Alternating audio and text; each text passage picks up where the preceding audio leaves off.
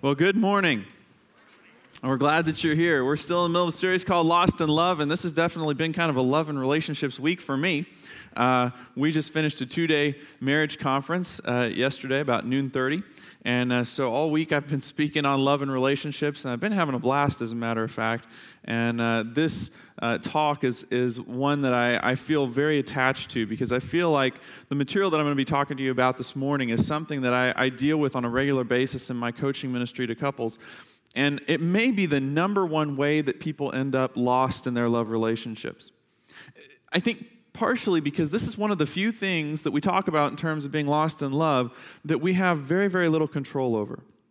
I mean, we have a lot of control over our choices, so we can make some determinations about where those choices take us, the destinations that we experience in life. And there's other things that we have a lot of choices about, but maybe you've experienced this in your life.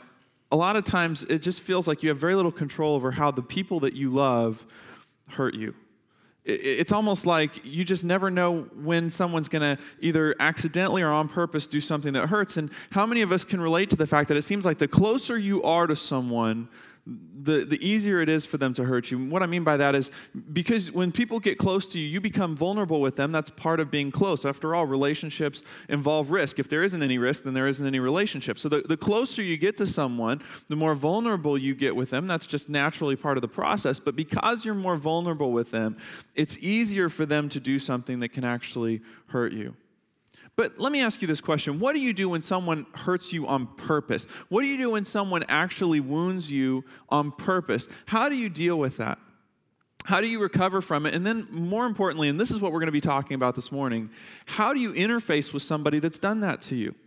Because I talk to a lot of people on a regular basis where they're in a love relationship with someone who is purposefully, intentionally, or at least let's say they did something that hurt that person that they should have been able to realize it was going to hurt them, and they should have not done it.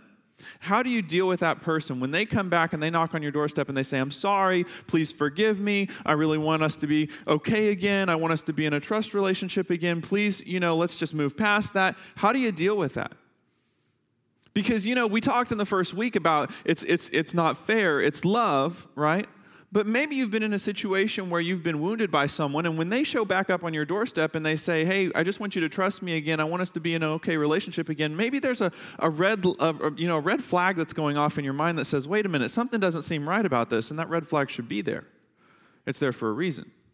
So we're going to talk this morning, and I'm going to be just really dead level frank with you about how you approach someone who's hurt you when they show back up on your doorstep. And in order to do that, I need to take you back to a story in the Old Testament. And what my challenge is going to be this morning is going to be to cover a very, very long, involved story in a short period of time so that we can get to a place where I can talk with you about what the Bible teaches us about this. We're going to be talking about the story of a man named Joseph. Now, Joseph's story is in the book of Genesis, and his story must have been pretty important because there's a lot of ink devoted to his life. We have 13 chapters devoted just to Joseph's life. And what we learn when we first see Joseph appearing on the scene is that he's part of a really messed up family, right? I guess all of us are part of a messed up family to some extent, right? But he was part of a really messed up family, right? His dad was married to 2 women, which is never a good idea, right? This is something you see in the Old Testament a lot. But to be really honest with you, some people, they'll come up to me and say, "Pastor, I read the Old Testament, I see all these guys married to multiple wives. What's up with that?" Well, it was never God's plan. And if you I challenge you, read any story that you see in the Old Testament of a man married to multiple wives and show me how that it wasn't a disaster. Every single story that I see in the Old Testament of that, it always ends up going poorly. And in this case, it was exceptionally so. You've got Jacob is married to 2 women. One is Rachel and one is Leah. Rachel is a woman for whom he is head over heels. I mean, he would do anything for her. He just thinks she hangs the moon, and he loves her. And then he's married to another woman that he was tricked into marrying, and he doesn't like her at all, right? So that's a pretty messed up thing in the first place. But to add to the drama, to add to the problems in the family, it turns out that Leah, the one that he doesn't like very much, can have children, and she has several. And then you have Rachel, who has a very hard time having children. And so, through Leah and a couple other women who are in the picture, Joseph's dad has, 10 sons. And then eventually through Rachel, the pride of his life, the love of his life, she has 2 sons. One is Joseph. He's the guy we're going to be talking about all morning. And the other one is Benjamin. And when Rachel was giving birth to Benjamin, she passed away in childbirth. So now think about this.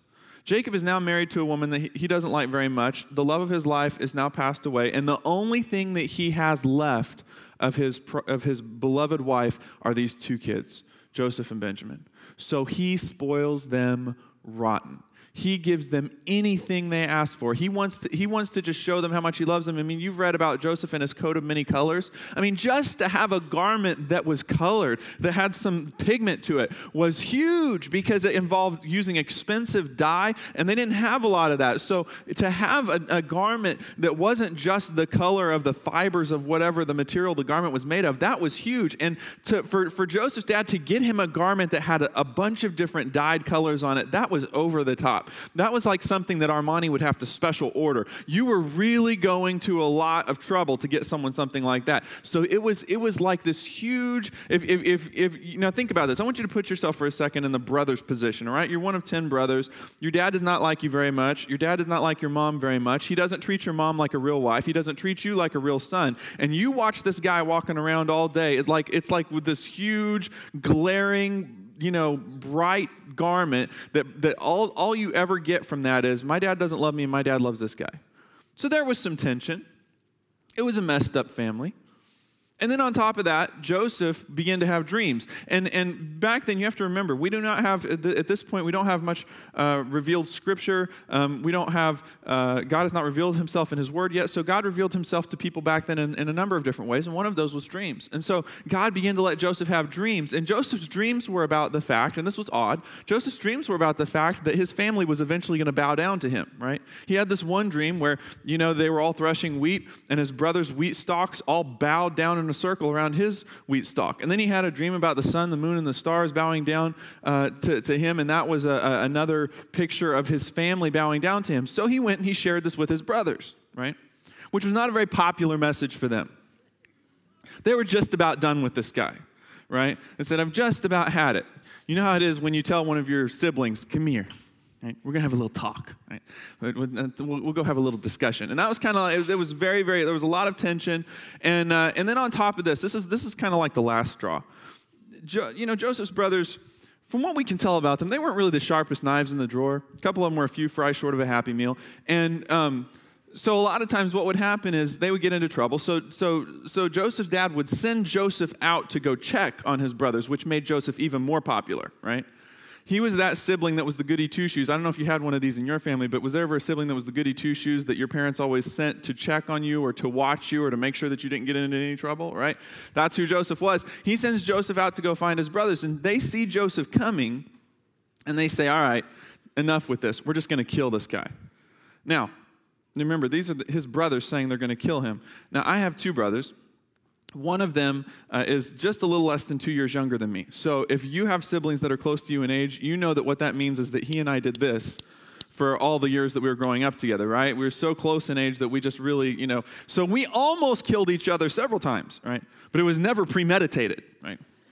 But I don't think it was. But these guys were really planning on killing their brother. And I don't have time to go through all the specifics of how it happened, but they basically ended up deciding that killing him was a bad idea. What they would do is sell him as a slave because there was an Egyptian slave train coming around. So what they decided to do was sell him as a slave, get a little money out of the deal. Then they took his coat of many colors, which was not their favorite garment in the world anyhow, and they tore it up, dipped it in animal blood, took it back to Joseph's dad and said, I guess something happened to him. What do you think happened? And Jacob was sure that some wild animal had just eaten his son.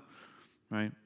So it's all done with, right? I mean, they've gotten rid of the brother they don't like, and Joseph is now being led off in chains to Egypt. You want to talk about being wounded by someone that you love. I think Joseph was totally blindsided by that. Got to be honest with you. I truly, in my heart, I believe that he was totally just absolutely shocked. I cannot imagine what it would have liked to have been the favored son, that your dad loved you. You were just like always in his good graces, always in his favor, and now all of a sudden people are talking to you in a gruff tone, in a mean tone. They're acting like they own you because they pretty much do, and you're being led off to some place that has a culture that you've never been around and a language that you've never spoken. I mean, it had to have just been a huge trauma to his system. And then he gets to Egypt. And he gets put in the house of a guy named Potiphar. Potiphar was a military man who's very well off, and he ended up in his house. Now, one thing you're going to learn about Joseph, and this is a side point, right? This has nothing to do with the message, but I'm going to, maybe this will be helpful for you. Joseph was talented at managing. Now, every single one of you in this room, God has given you some sort of talent. I don't know what it is, but there's something that God has gifted you with that you're better at than the average person. And Joseph was gifted at management. And what we're going to see throughout this entire story is that no matter where you put Joseph, he never allowed himself to be defined by where he was. He always went right to his gift package. He always went right to what God had gifted him with, and he always got right to work. So he ends up in Potiphar's house, and he starts managing. He starts even though he started off with small tasks, he handled those well until his boss basically said, you know what, you're so good at managing, I'm just going to put you in charge of my whole house, and that's what he did. Potiphar said, Joseph, you handle everything, and I know with you in charge, I won't have to worry about anything. But there was a problem. Satan still had a big red target painted on Joseph. And Potiphar had a wife who was apparently not much interested in Potiphar anymore because she took a real shine to Joseph. The Bible says Joseph was an attractive man. The Bible tells us that Potiphar's wife thought he was attractive as well. And so she kept trying to lure him into a situation where he would sleep with her. And the Bible says over and over she made advances towards him. And over he said, no, I can't do that. Even to a certain point, he tried to explain it to her. He said, look, here's the deal. I have access to everything in this house. Potiphar has not said that there's anything in this house that I can't have. The only thing that I can't have access to in this house is you, and I'm not going to do that. But she eventually wouldn't take no for an answer. She grabbed his garment one day and thought that by grabbing him, she could force him to stick around. And the Bible says that he ran away, which, folks, let me tell you what, that is not a bad thing to pay attention to. The Bible says that when she grabbed him, he ran away and his garment was left in her hands. She was so angry and so upset with him that she yelled out to all the rest of the servants in the house and accused him of raping her and showed them his garment that she had in her hand. Potiphar was furious. He threw Joseph in the king's prison, basically death row. I mean, he had done all this good work. He had come back from taking this huge setback in his life and had actually achieved some level of success, and now he hits a major snag and a major setback, and he ends up in prison. And if you're like me, and I don't know if you try to put yourself in someone's position when you're reading scriptures, but I do. I try to put myself in someone's position. I think, if I'm Joseph at this point, I just give up, and I basically decide, you know what, I'm just going to live life as a prisoner. This is, I guess, what I'm supposed to do. I'm in prison, so I'm going to be a prisoner. But you know what Joseph was when he got to prison? He was a manager. He said, no, God's gifted me in being a manager, so I'm going to start working. I'm going to start doing what God has gifted me at doing. And the Bible says that the head warden was so impressed with Joseph that he literally put Joseph in charge of the prison. He let Joseph manage the prison. And the head warden said, with you in charge, I won't have to worry about anything. I'm just going to let you handle it, right? Now think about how awesome this is. It seems like no matter where Joseph is, he always floats to the top. That's a message for another day, but so he ends up in prison, and there's a lot of details here, but he ends up spending a lot of time in prison. I mean, if you're like me, I'm thinking, God, get him out of there. He doesn't deserve to be there. He hasn't done anything wrong. This isn't fair. Get him out of there as quickly as you can, and yet he spent quite a time in prison. As a matter of fact, he did a favor for one of Pharaoh's servants who happened to be in prison. He said, I can interpret your dream for you. Your dream is that Pharaoh's going to reinstate you to your job. You're going to get out of prison. When you get out of prison, don't forget me. Tell Pharaoh about me. I shouldn't even be here. I didn't do anything wrong. And when that servant was restored to his job, that servant totally forgot about Joseph for a long time. But eventually, Pharaoh had a dream that he didn't know what it meant. It was a really disturbing dream, and Pharaoh called his really smart guys in. Hey, guys, what did this dream mean? And they hawed around, said, we have no clue. And so then the servant of Pharaoh that Joseph had met in prison said, wait a minute. I know this guy in prison who knows how to interpret dreams. I bet he can interpret your dream for you, right? And so he says, look, I don't care whether he's in prison or where he is. If he can interpret my dream, get him over here. So he went over and he interpreted Pharaoh's dream for him. He said, well, here's what your dream means. You're going to have 14 years of economic shift in your country. 7 years where you have more finances, more crops, more resources at your disposal than you've ever had before. And then after that, you're going to go through 7 years of hardship where there's going to be no crops, finances are going to be hard to come by, and the country's going to go through a very lean time. So he says, here's what I think you ought to do, Pharaoh. I think you ought to go through the land and figure out who's the smartest guy you have access to, put him in charge, make him a manager. Sound familiar? Make him a manager who can save all the excess of the first 7 years so that in the second 7 years you'll have food to eat. And Pharaoh stood there for a second and he said, well, what are you doing? Right? And Joseph said, well, mostly I'm just hanging out in prison. And he said, well, I think you might be the guy for the job. So Joseph gets to take his prison jumpsuit off and becomes the prime minister of Egypt. That must have been an interesting day for Potiphar's wife, but I digress. He becomes the prime minister of Egypt. And here's what the Pharaoh says, and see if this sounds familiar. The Pharaoh says, you know what, Joseph, you're so good at this whole management thing, I'm going to put you in charge of the whole nation. Because with you in charge, I won't have to worry about anything. You can just handle it. Isn't this how life goes? Don't we go through seasons? Let me just come. I want to give you a comforting thought, because if you're here in this room right now and you're in a season of betrayal, somebody has really let you down, somebody's done something to really hurt you, can I just tell you, there are seasons of life and you will get beyond this. There will be a time when you will get beyond this. And that's what happened to Joseph. He really did go through seasons of life, and because he was on line with God's plan, he really got beyond it. And as a matter of fact, he really communicates that to us in Genesis 41, because Joseph had two sons, and he named one of his sons Manasseh, which means to forget. And he said, I'm naming him because God has made me forget all the troubles in everyone in my father's family. And then he named his second son Ephraim, which means fruitful. He says, I'm naming him this because God has made me fruitful even in the land of my grief. So we go through seasons. We go through a season of betrayal, which, by the way, you say, well, Jonathan, what do you mean by betrayal? Well, if somebody makes poor choices that they know is going to mess their own life up, but they do it anyway, well, that's unfortunate, right? But if someone makes poor choices that they know is going to mess your life up, that's betrayal, right? If they know that what they're getting ready to do is going to hurt you and they do it anyway, that's betrayal. And sometimes we go through seasons of betrayal. Sometimes people do things and they know it's going to hurt you and they do it anyway. But then we go through a season of waiting, right? That season of waiting for God to show up on the scene and do something, right? And some of you right now are in that season of waiting. You've been betrayed. That's happened to you before. You haven't quite been restored yet. You're still waiting for that period of restoration. So right now, kind of like Joseph sitting in prison, you're waiting for that time of restoration. You're still kind of in the middle. And then we hit that beautiful season of restoration where God shows up on the scene and he begins to work the pieces of the story out so that we experience his full blessing in the middle of what was a really bad circumstance. And we come out of it better than we went into it, and we feel that restoration. And then someone shows up on your doorstep. I'm really sorry. I'm really sorry. I didn't mean to do that. I won't do it again. I promise. Can we just be friends again?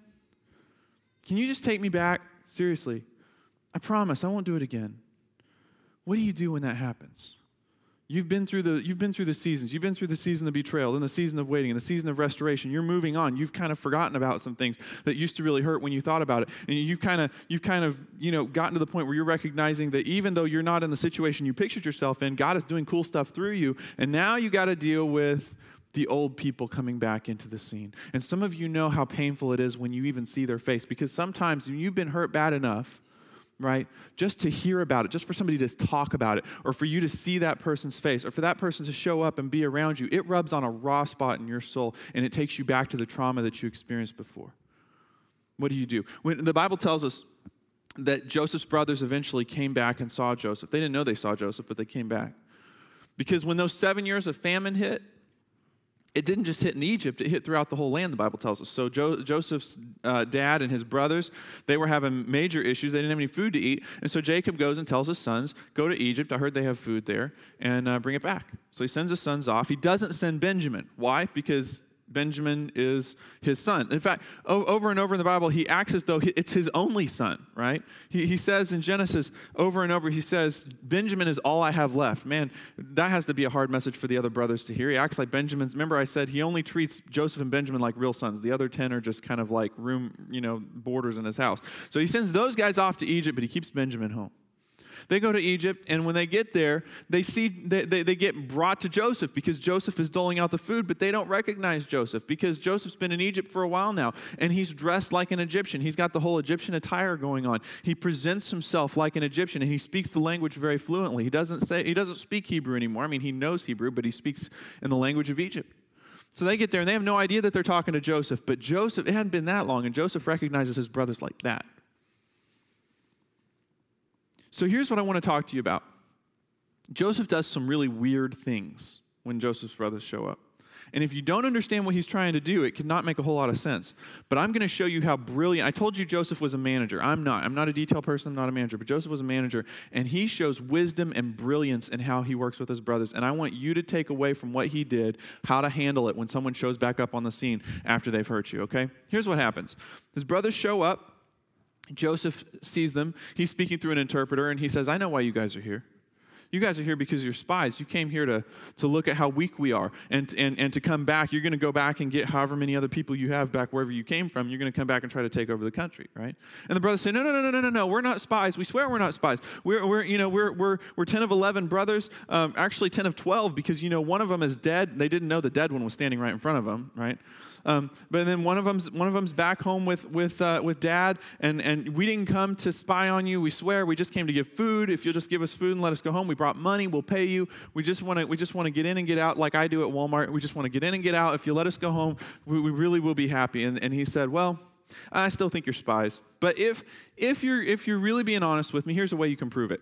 What we'll do is we'll take one of your brothers and we'll put him in prison, right? So you guys figure out who's the lucky one. And then the rest of you guys will go home and bring back this other brother that you say you have. And if you bring back this other brother, then I'll know that you're being honest with me, right? Well, Joseph knows the whole backstory. He knows that the brother that's back home is Benjamin. He wants to get Benjamin in Egypt because he has a test that he wants to run. So they go home. And what's really interesting is when they get home, they open up their sacks, right? Of all the grain that they got in Egypt, they open up their sacks and find their money in the sacks, right? Now, that would be an interesting Walmart trip, right? Do a little bit of shopping, roll back prices. You get home, you open up your sacks, and bam, there's your money, right? That would be awesome. I would love that, right? But seriously, they get home, they look, and the money's in their sacks, and they go in and they tell their dad, Jacob, about the whole deal. Well, first of all, Simeon's in prison, and we're supposed to take Benjamin back. He says, don't come back if you don't bring Benjamin. And then on top of that, we opened our sacks, our money is in our sacks, and Jacob almost has a mild coronary, right? And he says, there is absolutely no way you're ever going back there because there's no way you're taking Benjamin back. And so there's a period of time where that's just about all that happens. And then after a little while, they eat through all the food, and Jacob comes back to his sons and says, all right, guys, time to go back to Egypt and get some more food. And Judah, right, now Judah is the guy that decided to sell Joseph into slavery a long time ago, right? But Judah's a funny guy. He comes up to his dad, right, and has this weird kind of funny conversation because he says, Dad, come here, walk with me, talk with me. Do you remember when we came back from Egypt? Do you remember how there was like one less person came back? You remember there was an empty camel. So there's been an empty bed every night ever since we came back. There's one less person at the table. We told you that one of our brothers is back there in prison. Then we told you that the guy said we can't come back unless we bring Benjamin with us. Do you remember how we said that we would not go without Benjamin? Just to recap, we won't go back without Benjamin, right? And so there's this long argument between Jacob and Judah about whether they'll go or not. Finally, Judah says, here's the deal. I'm going to guarantee to you that I will bring him back. On my personal life, I guarantee to you I will bring Benjamin back with me. And then Jacob has one of his passive-aggressive moments. Jacob's kind of a passive-aggressive guy. And he goes, oh, the world is against me. He says, okay, fine. Either we're all going to stay here and starve, or I send my favorite son to Egypt with you and something bad happens to him. Nothing good can happen out of this. Fine, just take him, right? So they go and they take Benjamin. They get back to Egypt, and when they get back to Egypt, Joseph says, okay, you obviously, you're honestly men of your word. You can, I'm going to invite you to a feast. Joseph actually invites his brothers to a feast, and there's a lot of details here that I'm skipping over, but can you imagine these starving kids who came from from a faraway country? They had, very little to eat, and then Joseph invites them to a feast in the palace, and then he sends them off. But this is where Joseph does something really weird. Joseph tells his head of staff, he says, here's what I want you to do. I want you to take my silver cup, the one that I use when I'm doing all my important prime minister stuff. I want you to take that silver cup, and I want you to put it in the grain sack of that youngest kid. And then when they get a little ways outside of town, I want you to go get them and ask them why they stole from me. So the guys, they get everything loaded up. They get to mile marker 1, mile marker 2 outside of town, and then sirens, They get pulled over, and the guy comes over and says, how on earth, what would cause you to steal from us? We were so nice to you. We fed you. We've treated you well, even though you're foreigners. Why would you do this to us? And they said, you don't understand. We haven't done anything wrong. Look through our sacks, and if you find anything in our sacks, then we'll go back with you to Egypt. We promise we haven't done anything wrong. They open up the sacks one at a time, don't find anything. They get to Benjamin's sack, and there's the cup. I mean, that had to be just a moment where the air just got let out of the room. Because they thought, how could this happen? They end up back in Egypt. They go before Joseph, and Joseph says, I cannot believe you would do this to me. But here's the deal. The youngest kid is the one who stole from me. The youngest kid is the one who's going to get punished for it. The rest of you can go home. Now, what is Joseph doing? After all, isn't he an honest man? Isn't he a man of integrity? He's the man who wouldn't cheat with his boss's wife. Why would he be doing this? Why would he be framing somebody? Do you remember when they betrayed Joseph, when they sold Joseph into slavery? Why did they sell him off into slavery? Well, there was a couple reasons. Number one is he was Rachel's child and not their mom's child, so that bothered them. He was the favored son. That bothered them. And then also because it was just convenient. They could save their hides and they could get rid of the pest. Now, is Benjamin Rachel's child, yes or no? Yes, right? Is Benjamin probably as much of a pest as Joseph was to them because of what bothered them? Probably, right? Now he's giving them a chance to do the same thing again. Do the same thing. Just leave the young kid, right? Leave him in Egypt. And then you guys go home. He doesn't say this, obviously, but it's almost like he's saying, you could just make up another story. Just go home, make up another story. Just do what you've done before. Now, why is Joseph doing this? Have you ever been in a relationship with someone who kind of puts some pressure on you to not just forgive them, but to trust them again? It's kind of like they've done something really wrong, and they say, look, if you forgive me, the Bible says if you forgive me, then you have to trust me again. After all, forgive and forget, right? That's got to be in the Bible somewhere, I think, right? Not really, but that's fine. But seriously, if you forgive me, then you ought to be able to restore me. After all, just because of this whole pornography thing that hit the fan, that doesn't mean that you should treat me any different as your husband. After all, if you're going to forgive me, you should restore me. If you're going to forgive me, you should trust me. Things should be the same. I mean, isn't that what God does for us? Things just start over new. I mean, aren't you going to have new mercies for me like God has new mercies for me? Can't we just start over? Can't we act like it never happened? And see, what Joseph is teaching us is that there is a world of difference between forgiveness and restoration. The idea that if someone does something wrong, for you to forgive them means that you restore them to the same privilege immediately that they had before they betrayed you is never in the Bible anywhere. Anywhere. Here's the thing. Joseph has got to make a decision, and because he's a manager, he's smart, and we can learn something from what he does. He wants to have a relationship with his brothers, and maybe you've been betrayed, but you still want to have a relationship with that person. I think that's pretty normal. We still have that heart attachment to that person. We still feel that connection. We want to have a relationship with them, but we cannot have the old relationship with that person because it was messed up. If you've been in a marriage relationship and things went south in your marriage, but you still want to be with that person, you know you don't want the same relationship you had before. You want a different relationship. You want a new relationship. Things are going to have to be different if you expect any kind of a different outcome. And so what Joseph is trying to find out are my brothers going to try to bring their old attitude to a new place? Are they going to try to bring an old attitude to a new relationship? After all, if he's going to help them, he needs to bring them to Egypt.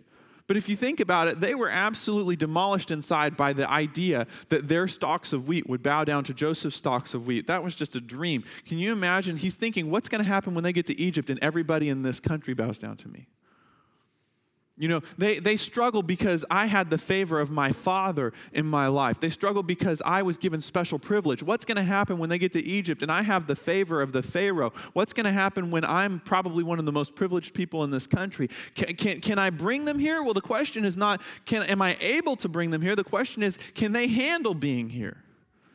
That's the question of restoration is, can this person handle being in a new relationship? Can they handle being back in that place of privilege? And the question is this, the pivotal question is, has the attitude changed? Has the heart changed?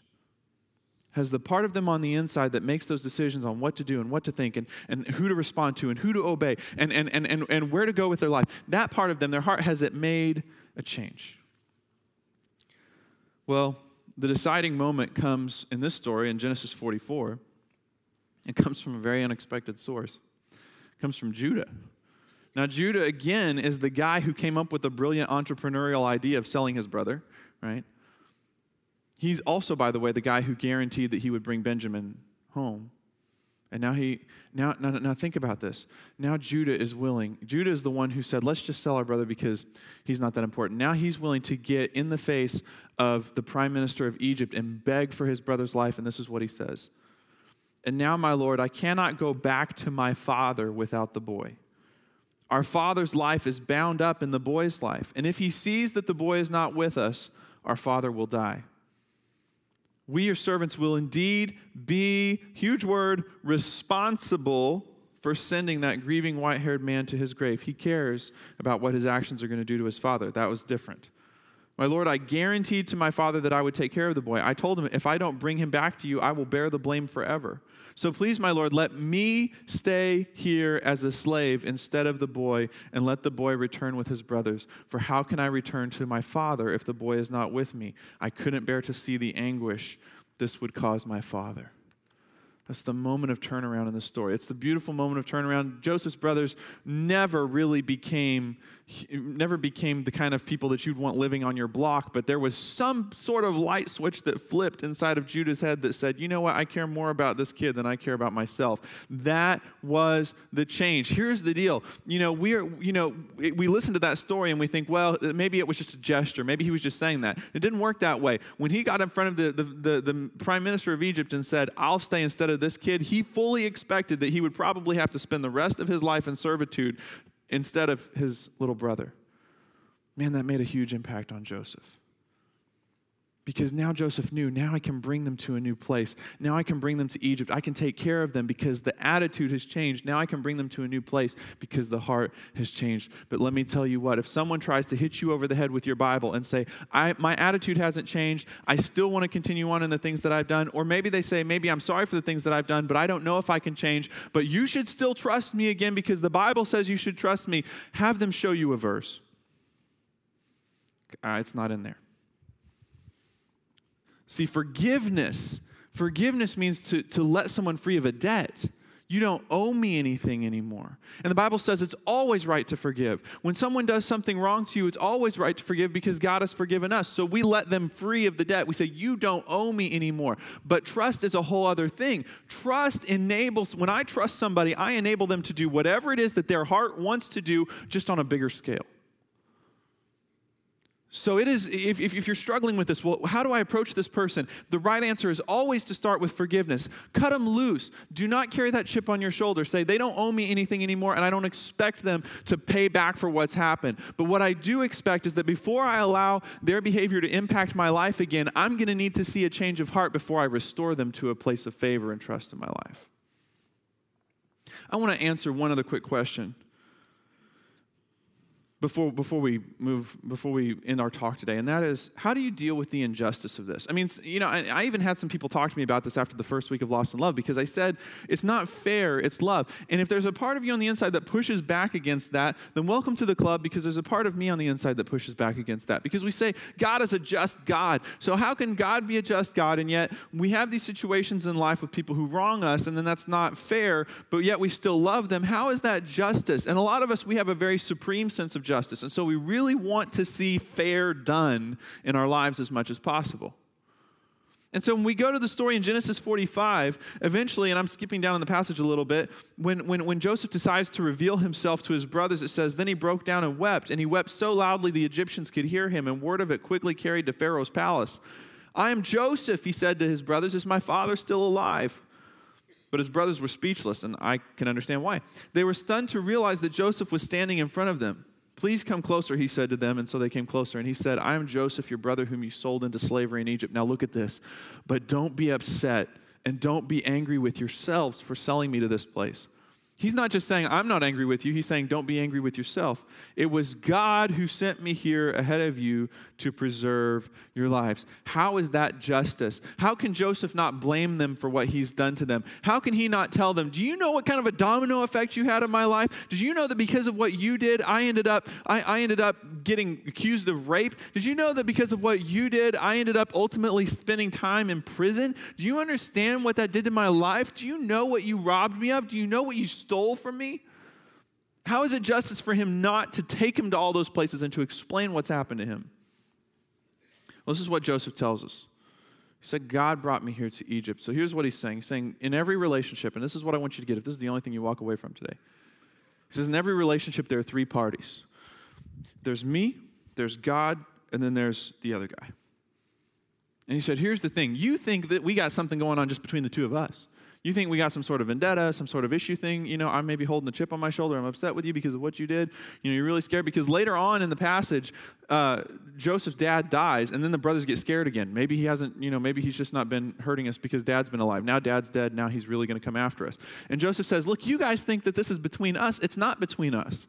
He's like, between us is God, and so everything that you tried to do to me had to come through God before it could come to me. And so did you hurt me? Yes. Did I go through pain because of your actions? Yes. Was it unpleasant, and would I like to go through it again? It was unpleasant, and no, I would not like to go through it again. But you don't understand that God was in the middle, and God loves me, and God wants to do good things for me. So everything you tried to do to mess with me, God just used those things to put me on the fast track to where I was eventually going to be. See, here's the thing. The Potiphar's house experience and the Potiphar's wife experience and the prison experience and all those things, through those things, God was positioning Joseph. God knew that where Joseph really needed to be was in his position as prime minister of Egypt. So God just kept moving things around. Even things that were done by people who were really hurting Joseph, he just kept moving things around so that Joseph would be at the right place at the right time to fulfill his full destiny. So maybe you're in this room and you say, well, Jonathan, I'm just going through it. Somebody's really hurt me. I'm kind of in one of those Potiphar's house kind of places right now. I'm kind of like where Joseph was in prison. I feel like I'm not able to live up to my full potential. I'm not where I want to be. I'm looking at my life and saying, why am I stuck here? Can I just tell you, maybe it's a time to look at your life and say, maybe God is positioning me. Maybe God is moving things around so that I will be at the right place at the right time to discover my full potential. You can't engineer that. Only God can engineer that. Here's the thing. Joseph did not understand his full potential, and Joseph's dad did not understand his full potential. And I guarantee you his brothers had no clue. At the end of the day, the only person who ever knew what Joseph was fully capable of was God. So it had to be God who engineered Joseph's future, and God can do that through a number of ways. So here's the thing. You don't know your full potential either, and I'm going to wager that if I were to ask you what you were capable of, you would sell yourself short because you probably have no idea what you're capable of. So when you feel like you're in a stalled pattern and maybe God is positioning you, maybe it's because God knows that you're capable of something that you don't think you're capable of, and God is positioning you and getting you ready to accept that place when it comes open. What is it about this three-party thing? He said, it's me, it's God, and it's you guys, and God can work things out for good. I mean, in Genesis 45, he says, it was God who sent me ahead of you to preserve your lives. God has sent me ahead of you to keep you and your families alive and to preserve many survivors. So it was God who sent me here, not you. Are you getting this kind of over and over message that Joseph is saying? I ended up here because God wanted me here. You say, well, Jonathan, the only thing I have a hard time with in that is, I feel like you're just letting them off the hook, like nothing should ever have to happen to them, like they're not accountable. But no, Joseph says, look, here's the deal, and this is what we need to get. And I know I'm running out of time, but Joseph's saying, look, you guys are not accountable to me, but you are accountable. Some of us need to get that so that we can tell people in our life, that's the truth. You're not accountable to me. You don't owe me anything. I forgive you. It's not an issue between us, but you are accountable. In Genesis 50, when his brothers are all worried that he's going to hurt him because his dad is dead, he says, listen, don't be afraid of me. Am I God that I can punish you? I mean, you think about it. He's saying, look, that's not my job. This is so huge, guys. Please get this. He's saying, look, you hurt me, but it's not my job to hold you accountable for that. See, some of us have made that our occupation. Our occupation in life is to hold that person accountable for what they've done to hurt us, and what we need to realize is that's not our job. We can't do it. We can't manage that kind of accountability anyway. And I'll tell you this, if you try to manage that kind of accountability, it will turn to bitterness, and it will rob you of the best days of your life. What Joseph is saying is, look, you are accountable, but you're accountable to God because you tried to mess with one of his kids. I'm too busy to worry about it. God's got big things for me, and that's what I'm in the middle of doing. Here's the victory for you this morning. Joseph said, you don't understand. When God's got your back, there's nothing that can mess with you. God wanted to do something cool with me, and so you guys don't understand. It's small stuff as far as God's concerned. You guys could try your worst. Let somebody who's even smarter and more intelligent and has actually a few good ideas try to mess with me, and God's not worried about them either. God's not worried about anything that can take me off track. All God's worried about is, am I on His wavelength? Are we together? Is God going to show me favor? Am I going to show God obedience? As long as that's cool, I don't got to worry about anything on the outside, because the Bible says that nothing from the outside can penetrate that wall. God is going to take me where God is going to take me. And so if you're in this room and you're experiencing that, I really want to encourage you to think that way. Here's the thing. Joseph said it's me and it's God and it's the other guy. And if you're in this room this morning and you're really struggling to let go, you're really struggling to let go of what somebody has done to you, can I remind you that the God that is in the middle of your relationship is the God that hung on a cross and stretched his arms out to pay for the things that you've done wrong. Here's the thing. We feel injustice in our life every day. You have had injustice perpetrated against you, and I would never sell that short. But if you want to talk about the worst injustice of all time, it was when Jesus had to hang on a cross to pay for the things that we've done wrong. So we have to keep those three people in mind. When we look past the cross of Jesus Christ to see the person over there who has been unjust to us, who has hurt us, who has let us down, we have to remember what we are looking past and say, you know what, if Jesus can be here in the middle and pay for the things that I've done wrong, I can look at you over there and say, you know what, your injustice is not too much. I can turn you loose. I cannot make you not be accountable, but even if that were the case, that's between you and God. In the meantime, I turn you loose, and then I will be wise when it's time to determine whether to restore. Would you pray with me? Father, thank you so much for the fact that you've given us these examples in your word of how to deal with some of the biggest relationship struggles that we can face. And now in our moment that we have left, I pray that, Father, you would speak to hearts and encourage, if anyone is in this room and needs to have a relationship with you, I pray that you would be there making that connection with them at this moment. Heads are still bowed and eyes are still closed. If you would say, you know what, Jonathan, you talk about Jesus stretched out on a cross paying for the things I've done wrong, and I have done things wrong. I want to let him pay for that. I want to have a relationship with him. How would I do that this morning? Well, because Jesus has paid for you, there's nothing left to do except for you to say yes to him, to say yes to the gift of eternal life. So I'm going to say the words to a very simple prayer. And if what I'm saying actually matches what is going on in your heart right now, you can say this silently to God, and it'll be settled once and for all. Dear Jesus, I know that I've done wrong things, but I trust that you can forgive me, and I ask for your forgiveness. I know that there's nothing I can do to get to heaven on my own. So I ask you to make me God's child and to rescue me. Thank you for saving me, and it is my choice to believe in you, Jesus. Now, would you look this way? If you're in this room and you prayed that prayer, we have a gift for you we want to give you just to get you started on your new relationship with God. So if you take that Talk to Us card that you received, fill out the information, check the box that says, I prayed to receive Christ.